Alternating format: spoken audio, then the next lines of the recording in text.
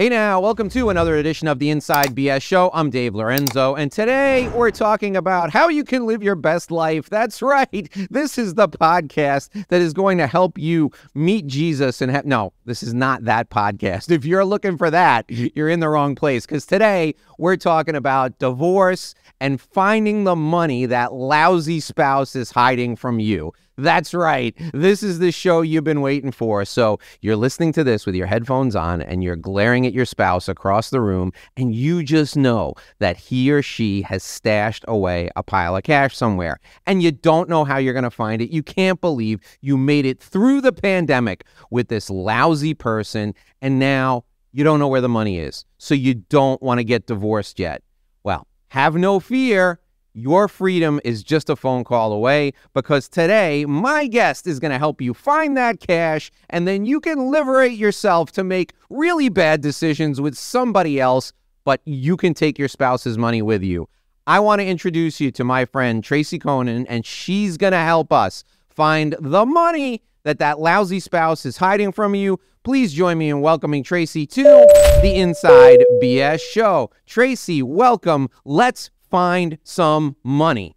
That was the most enthusiastic introduction I have ever had on a podcast. So thank you, Dave. Oh, it's my pleasure. I can't wait to hear how lousy spouses hide money and how we can find it. So before we get to that, I want you to tell us, were you like the little kid who hid around the corner and watched what the other kids did, and when they stashed their candy, you went around the corner and found it and gave the candy to everybody else and said, "You see, I told you I could find it"? How did you get into this in the first place? Was it like a thing you had when you were growing up?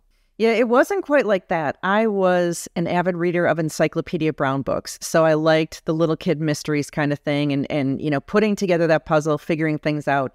And so when I was going off to college, I decided that I wanted to be a criminology major, and my goal was to become a prison warden, because I have a fascination with the prison system and the social constructs there and all that kind of stuff. And so that was where my career path was headed. But my sophomore year, I took a class called Financial Crime Investigations, and I was hooked on the whole forensic accounting thing.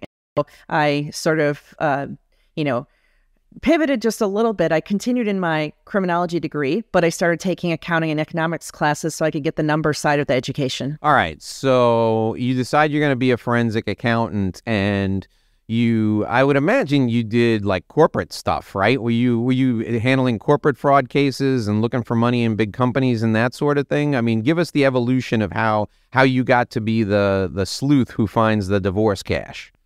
So I started out as a traditional financial statement auditor at Arthur Andersen way back in the mid-90s, and worked there for a couple of years, and then went to a forensic accounting firm for a couple of years, and then started my own 22 years ago. And so, yes, my work did and does involve looking for fraud in big companies, typically looking for executives stealing money. It can be big companies, it can be small. But I also, a portion of my work, about a third of my caseload, is related to divorce. Okay, so I got to ask you this, because I know how I would answer this question. What's more fun, finding corporate executives stealing, or finding money that a spouse thought he or she was super slick and hid? What's more fun for you? Yes.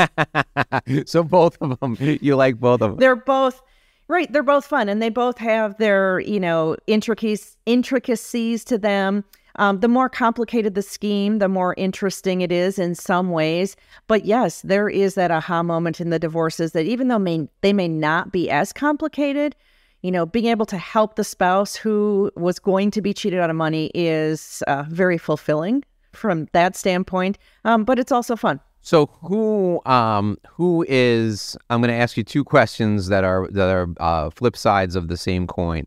So who is more creative at hiding money from other people? Is it the corporate executive, or is it the slimy spouse? I'd say the corporate executive, because they have more experience just working with numbers, working with different scenarios, and so they're a little more crafty that way. I would say in divorce, it's more, it's amateur time. All right, and then that's the second part. So that's the other side, right? The other side is who's dumber. Who makes the dumbest mistakes? Is it the corporate executive, or is it the slimy spouse? It ends up being both, because here's what happens. Inevitably, a mistake is made. And so, we figure it out. I think back to the divorce case where we had the couple residing in Illinois. I'm going through all their finances, looking at all the money, trying to figure out what they were spending their money on. And up pops a check to a utility company in Arizona. And so I say to the wife, hey, what were you paying with this? And the answer I was expecting was, oh, my in-laws live in Arizona and we covered their bill 1 month, or something silly like that, right? And she's like, we got nothing in Arizona. I don't know why a check would be written there. As it turns out, her husband had a property there. We call it a rental property. Now, don't ask me who was living in it, but we call it a rental property. And he had a separate bank account that the wife didn't know about that he normally paid all the bills for the rental property out of. But in this case, he made the mistake of writing the check out of the wrong account. And so we found the rental property and were able to bring it into the divorce and make sure that she got a piece of that. Oh, man. It's amazing how the things you do, the guy was probably like late for a flight or something and was like, oh my gosh, I got to pay this bill, and grabbed the wrong checkbook. And the next thing you know, he's getting nailed. So when you start a matter, right, and whether it's a divorce matter or a corporate matter, when you start the matter, where do you start? What's the first thing? Like if we're sitting down and I'm like, Tracy, we got let's say at a company, and then we'll do divorce after. So I say, Tracy, I'm the general counsel of a company. Tracy, I think something funny's going on here. What's the first thing you ask me for? The first thing I ask you for is, what have you seen that makes you suspicious, right? Because in some cases, there is a situation where they have some very specific acts that have already happened. We found a check that was paid to a party that should not have been paid, or something specific, or we got a tip from a supplier of ours that one of our employees was looking for a kickback, right? So do you have something specific, or do you have something very general? So that's the first question I come with for you, because then I can start to tailor what my approach would be to the case. Okay. Now, back in the old days, when I had a lot of employees and I ran a hospitality business, our biggest fear, our biggest concern was like straw vendors, right? Somebody their brother-in-law sets up a company and they start paying invoices to their brother-in-law's company. So, we were on top of that, and we made sure that we vetted every vendor and we checked every vendor. Meanwhile, while we're checking that, they come up with some other crazy scheme where they're siphoning off money. So, like, everybody knows about the straw vendor or the no-show employee on the books type of thing. What are some of the common corporate ways that people commit fraud, that people steal from big companies? There's, of course, all sorts of inventory schemes that could go on. There is simply the theft of, customer payments. All of those things happen more on the everyman kind of level, right? At the maybe middle management kind of level. When you move up the ranks to the executives, that's where you're getting into the financial statement fraud, where they are, maybe booking sales that didn't actually occur because it's going to affect their year-end bonus or things like that. Or if it's a public company, they're booking these sales that didn't occur because they know Wall Street is looking to them to have an increase in revenues this year, a certain percentage over last year, and they've got to juice the numbers a little bit.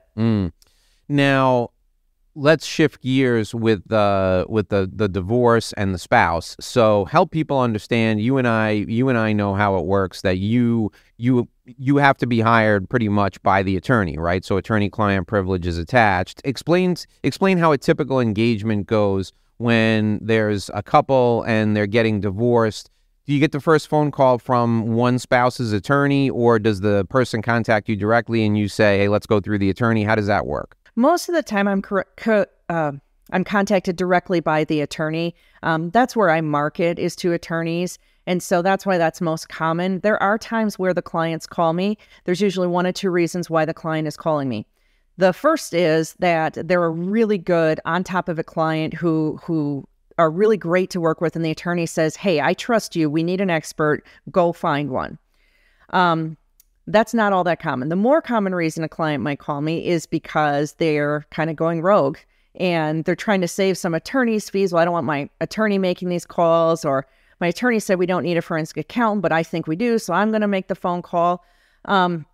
Those situations are a little bit more difficult because I'm always bringing it back around saying, okay, our next conversation is between you, me, and the attorney, because I have to know from your attorney exactly what your attorney feels the issues are, what your attorney thinks we can do with these issues in court. You know, there's cases that come to me where someone says, well, I think this is happening and this money is missing. And I need the attorney to tell me, is there any recourse? If that's true, what will the recourse be in a court of law? Unfortunately, there are times where, you know, I'll maybe have a one-on-one conversation with the attorney as the next step, and the attorney will say, yeah, we've been over this. There might be some money missing, but maybe it's not enough to make it worthwhile to spend the funds on a forensic accountant. Or there might be money missing, but here are some reasons why we'll never get it back. And so I've advised the client that it doesn't pay to try to chase it down, things like that. Yeah, no, that's really interesting. How often does the client get emotional and want to go after the money just out of spite? And then I guess when the legal fees rack up, the spite goes away, right? How often does that happen? I mean, that happens often enough. But here's the thing is I always have to step back and not assume that it's spite. There are some cases, in fact, last week, I talked to 2 different potential clients who were in the middle of a divorce, listened to their stories, and said almost the same thing to both of them. Do you feel you need to go forward with this in order to have peace of mind that you know what happened? If I do all this work and ultimately find either that there wasn't any missing money or that for some reason you're never going to get a dime of it back, would you still feel okay spending this money? And they both said, oh gosh, yes, I need to know if there's money missing or not. And I'm willing to spend some money to find that out because I don't think I can settle my divorce otherwise. Now, talk about getting the disclosure you need, right? Is it so if the accounts were joint accounts, then the spouse who engages you, whether it's through their attorney or not, that person has access to those records. How often do you need the attorney to go to the court and get a subpoena to get the stuff that you need? I would say most cases there are subpoenas because even if there are joint accounts, there are also oftentimes individual accounts that we then don't have access to. So we'll need to subpoena those. Or if we don't know about individual accounts but think that there might be, an attorney might say, okay, we think we've got all the accounts from JP Morgan Chase, but in the event that he has an account in his name that we don't know about, let's go ahead and send a subpoena there anyway, asking them for all accounts in his name. So then the spouse has to fill out an affidavit, which is a sworn document, right, which details all of their financial information. What's the penalty, Tracy, if they leave an account off? You know, the unfortunate thing in divorce is there isn't usually much of a penalty for leaving an account off. If I find an account that wasn't disclosed by the husband, you know, he's going to say, oopsie, and then the court's going to say, okay, well, now we got to bring that account into the mix and make sure that that's divided equitably or however the laws of the state say. And that's the unfortunate thing is in divorce, there usually isn't much of a penalty other than a tiny little slap on the wrist. Oh, you should have included that account. Yeah, I mean, the judge is not going to be happy if there's an account that was not disclosed, and the judge is going to have a stern talking to, shall we say, with that person's attorney. And if there are multiple accounts, I guess there could be sanctions against the attorney, although it would be hard to hold the attorney accountable if his client is not forthright with him. He could probably resign, but I mean, there's not a lot that can be done there. Tracy, talk about what happens then if you get him dead to rights. Do you then have to go to court and testify, and how does that work? I do testify in court. What typically happens first is I do my work, I issue an expert report that gives all of my findings and, you know, a summary of the work that I did. And then typically the other side will take my deposition, which means we all sit in a conference room, both sides of attorneys, me, a court reporter, and they ask me questions almost like I was in a courtroom, except for there's no judge there. And so they get me, quote, on the record and, you know, record my answers so that I can't later change my answer about something. And so, you know, the other side's attorney will go through all these questions to get more clarity on what I did and what my opinions are. Not just to get clarity, but also probably to try to trip me up or trick me into giving a bad answer or a wrong answer or something like that. And then, go ahead. You were going to ask. No, go ahead. So after the deposition is done, then the case kind of winds its way through the legal process. And most of the time, the divorces are settled, you know, without a need for a trial. But if they do get to a trial in front of the judge, then I would go testify there as well. Well, so you're you've gone through everything. They take your deposition, and that's the point where they settle, because they're like, well, they found everything, right? So they're like, okay, we gotta we gotta get this handled. What happens first? Does the attorney that you're working with, your side, does that attorney call over and say, listen, I'm going to submit my expert report for the record, and you're not going to like it because we found everything, and I mean everything. Do you want to talk about settling before I submit this report for the record? Or do they just submit the report, hit him in the mouth with it, and then say, here's what we got. Do you want to settle? How does that generally work? What is that conversation like? I'm going to give you such a lawyer answer to this. It depends. All right. What does it depend on? It's a strategy decision on the part of the attorney, right? It probably has to do with what their strategy is, how well the sides have been getting along, whether the attorney thinks there is an advantage by doing it one way versus the other, right? If everyone has been playing nicely for the most part, other than these little hidden accounts, but if everyone has been fairly cooperative otherwise in the process, maybe it's a better strategy to go directly to the attorney and say, hey, we found some things, versus, going into court and slapping them with it. Yeah.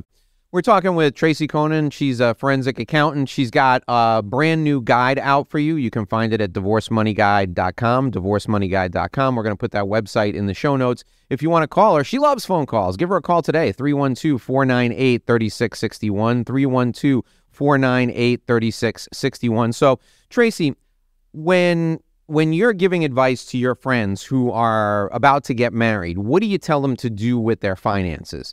Do you give them advice in advance of a wedding, and what advice would you give them? Dave, it's almost as if you're clairvoyant, because I have just started working on the marriage money guide to do exactly that.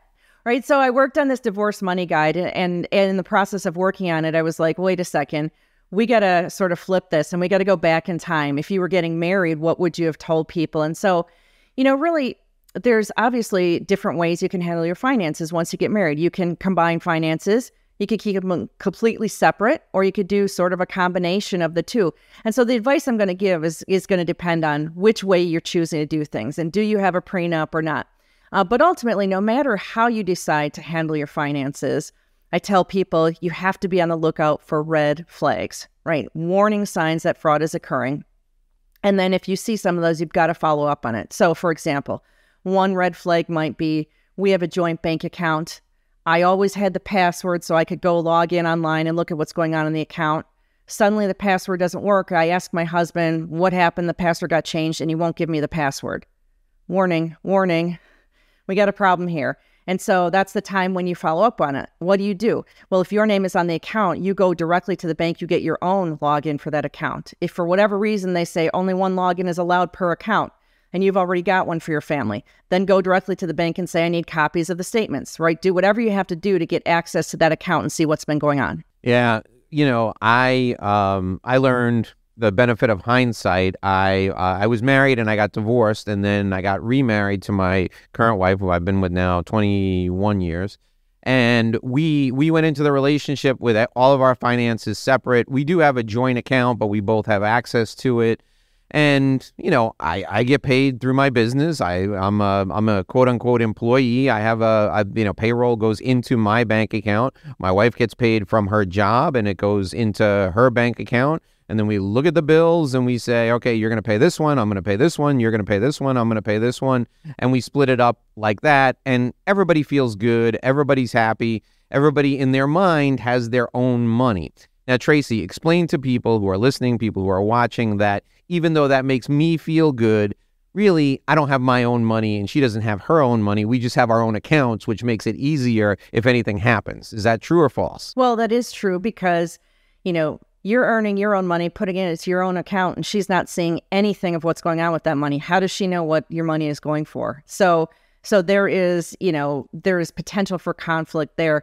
But the other thing that I was thinking about as you were talking about your process is, this process works great for you, but there are so many families where there's only one wage earner. And so, right. There isn't separate money in that case. And you've got one spouse who really is in a position of much less power. They're not earning the money. Many Right. times they're not even in control of the finances. Now, when I was growing up, my dad was the breadwinner. My mom stayed home with the kids, but my mom handled all the family's finances, which I thought was just great because she got to see where all the money was going.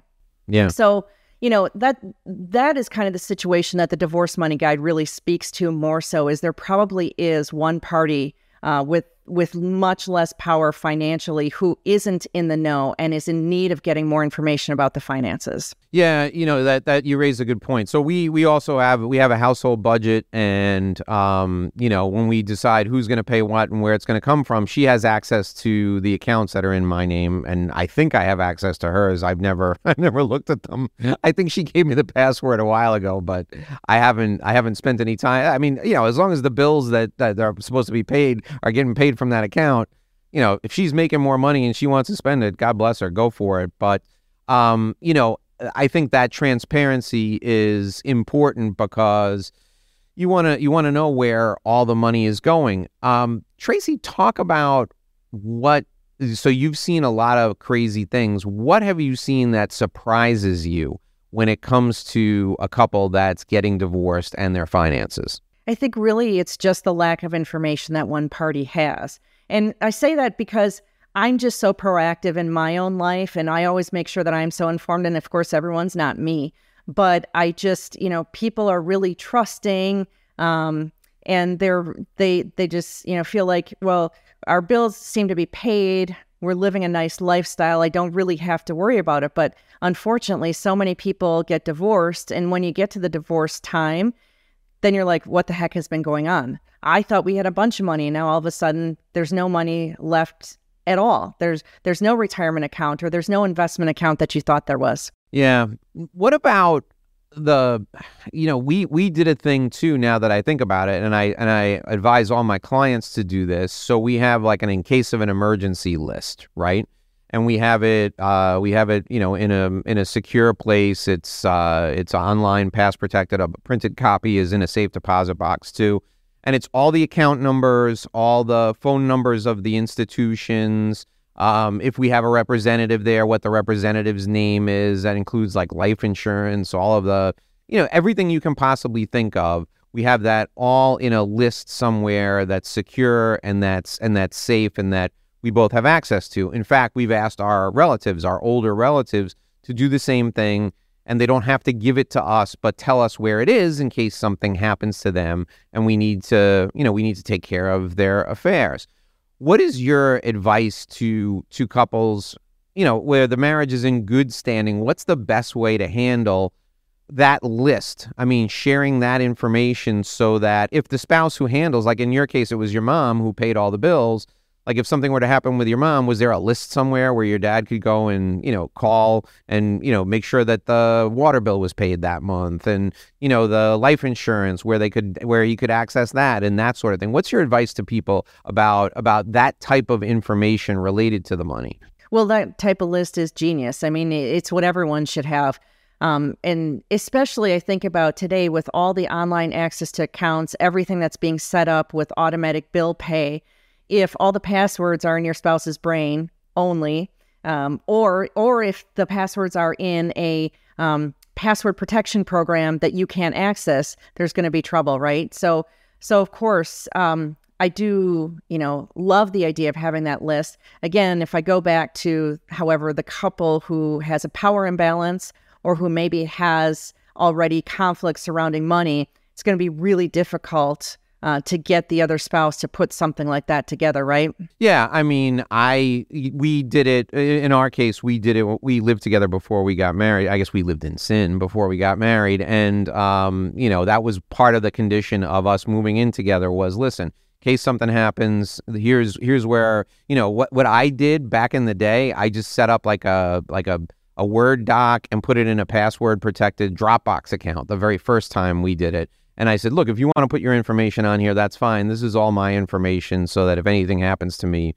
you can access it. And of course, she put her stuff on there. And now we have a more sophisticated system because our life has gotten more complicated as we had kids and whatnot. So we have a more sophisticated system, but it still runs on that basic principle. All right, Tracy. So tell us about the Divorce Money Guide, and if you're interested and you want to check it out, go to divorcemoneyguide.com. Tell us about the Divorce Money Guide. What is it, and what prompted you to write it? So it's an online handbook, 10 steps, as user-friendly as possible, with instructional videos, worksheets, checklists.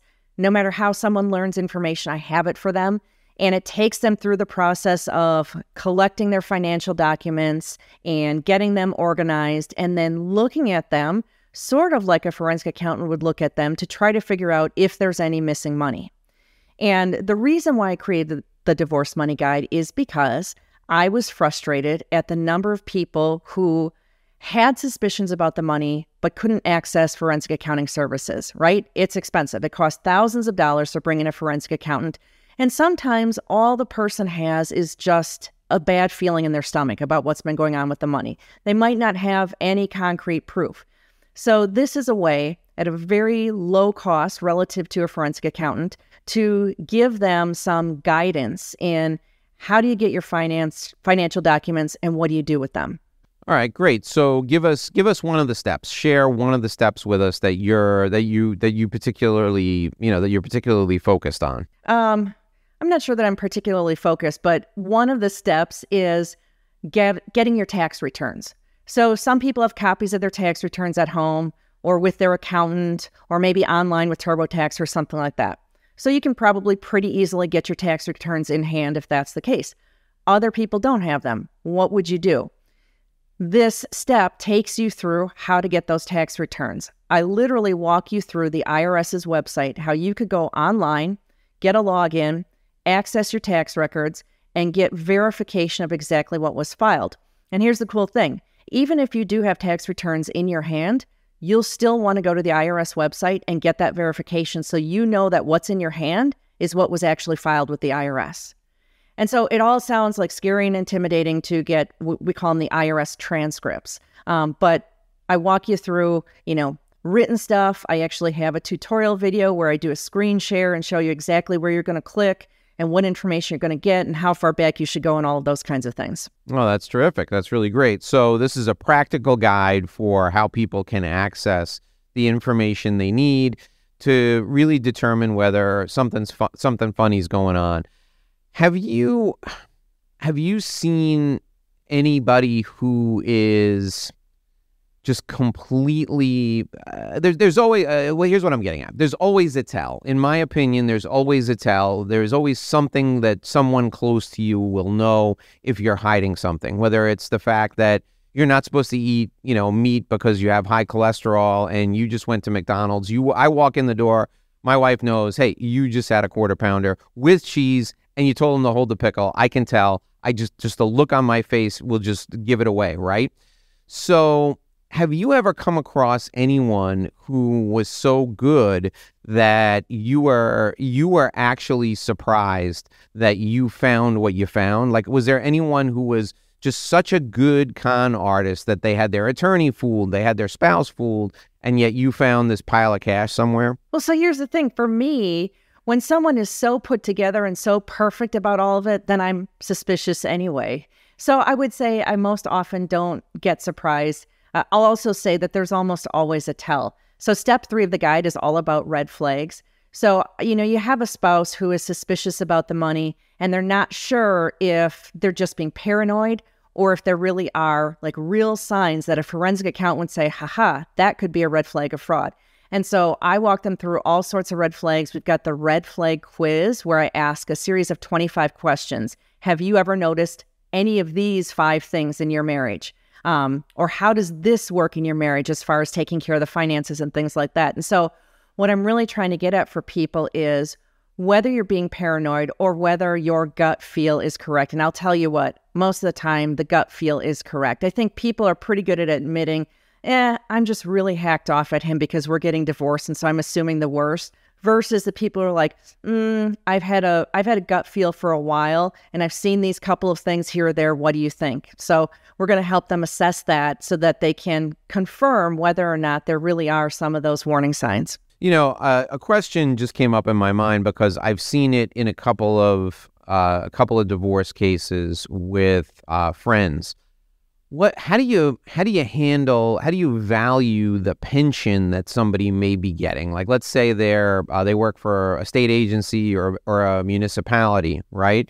There was one situation with somebody who's a friend of mine, and the spouse was a civil servant for a big municipality and had advanced through the ranks and had done really well, and they were getting divorced, and this person was 2 years away from retirement, and all this person cared about was protecting their pension, right? They were willing to give up almost half of everything else, but they wanted to keep the entire pension because they felt that they had been working in the job a certain amount of time before the relationship, so they were entitled to it.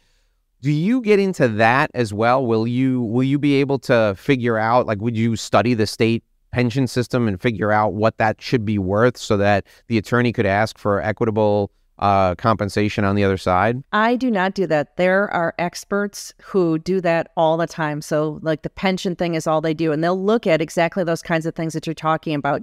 You know, the person was working in this job X number of years before they got married, and they earned whatever kinds of credits. And so, yeah, they'll do all of that because it does get really complicated. All right. So where across the divorce spectrum, where does Tracy fit into the process? So the process begins and the attorney goes through, and you sit down with your attorney, and I would imagine, if I'm thinking back to when I had to do this, you fill out these documents, these financial disclosures, basically swearing under oath, these are all your accounts and everything. And after the attorney gets that stuff back, is that when you get the phone call, or do you get the phone call even before, and you ask the person what they think the other person should have? What part of the process do they bring you in? So I can be brought in very early. I can be brought in to help prepare the disclosure for one side, because that financial disclosure form is going to have to be prepared for both sides. I will say typically I'm brought in much later in the process, and oftentimes much later than I would like to be brought in, because if I can get in early, I can help spot some opportunities, some documents that should be asked for before they have a chance to disappear or be altered or things like that. And so earlier is always better, but I will say typically I'm brought in much later in the process. Now, let's say that I'm an attorney and I'm representing, I don't know, let's call him Sneaky Pete. And Sneaky Pete wants to stash some cash, right? Can Dave Lorenzo, the attorney for Sneaky Pete, hire Tracy and say, "Hey, Tracy, what's the best way for us to insulate these funds?" Or is there like some kind of a thing that prohibits you from doing that? I'm not prohibited from doing that. I would not. I wouldn't do that kind of engagement. But the type of engagement that I would do is the one where Dave says, "Hey, Sneaky Pete's wife is saying that he hid money, and Sneaky Pete says he hasn't hid money, and we need you to come in and work up the numbers and bring forth the proof that there isn't hidden money." So I can be on the other side of it, but it's more of a defensive posture.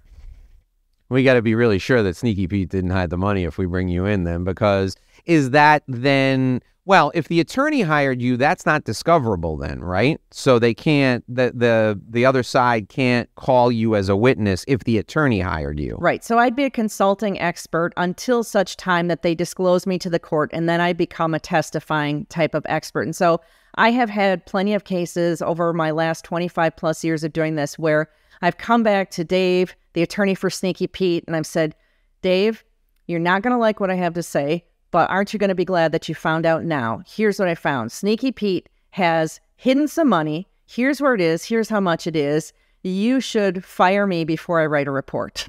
Yeah, you should fire me and settle the case. Right. Fire me and get that other side on the phone. Get this case settled, because Sneaky Pete doesn't know what he's doing. So good. All right, Tracy. So tell folks again about the Divorce Money Guide and who is it for and where they can get it. So the Divorce Money Guide is for anyone who's involved in the process of divorce or even thinking about divorce, and you need some answers about the money, and you are, just interested in getting to the bottom of that. I really say knowledge is power. And so the product is really for those who want to take back some control over the finances, get themselves educated about their family's money. Again, even if you don't think that there's fraud, but you just haven't been in a position where you've been involved with the money and you want to know, this is for you. So divorcemoneyguide.com to get your copy of the online 10-step handbook. All right, that's great. So Tracy, if somebody has a corporate matter or a corporate engagement, what's the best way for them to reach out to you? Do you want them to email you? I can give out the email address if you want people to reach out to you if they have a corporate engagement. They can email me or they can call me. Call me is probably easier, right? So you can call Tracy at 312-498-3661, 312-498-3661. Or you can email Tracy. It's tracy@sequenceinc.com. We're going to put all that information down in the show notes so you can just click on it. All right, Tracy, now take a minute. I'm going to give you a quick minute to think about 3 things that you think we should take away from our time together today.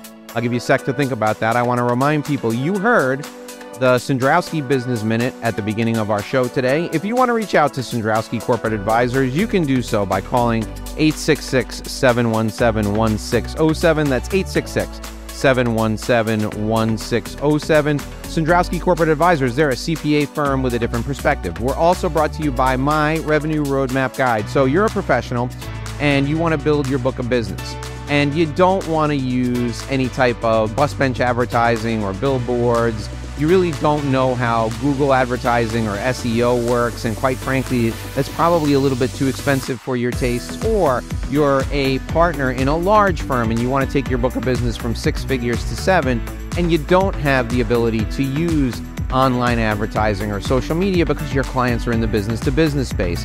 I'm going to offer you an opportunity to get the same guide I use with my clients. Here's all you need to do. Go to revenueroadmapguide.com, revenueroadmapguide.com, enter your contact info, and there you can download the same business development guide I use with my clients. Now, I customize it for them. You can follow the steps in the Revenue Roadmap Guide and customize a business development plan for you. You can adapt it to your strengths. You don't have to do everything. You only need to do 1 or 2 things, do them consistently and do them well, and you will grow your book of business. So go to revenueroadmapguide.com, enter your contact info, download your free guide to relationship-based business development. It's my gift to you for listening to the show, for watching us here today. My guest is Tracy Coenen. If you want to reach out to her, you can call her at 312-498-3661. Get your divorce money guide. Go to divorcemoneyguide.com. That will help you find the money that Sneaky Pete or Sneaky Petra is hiding from you.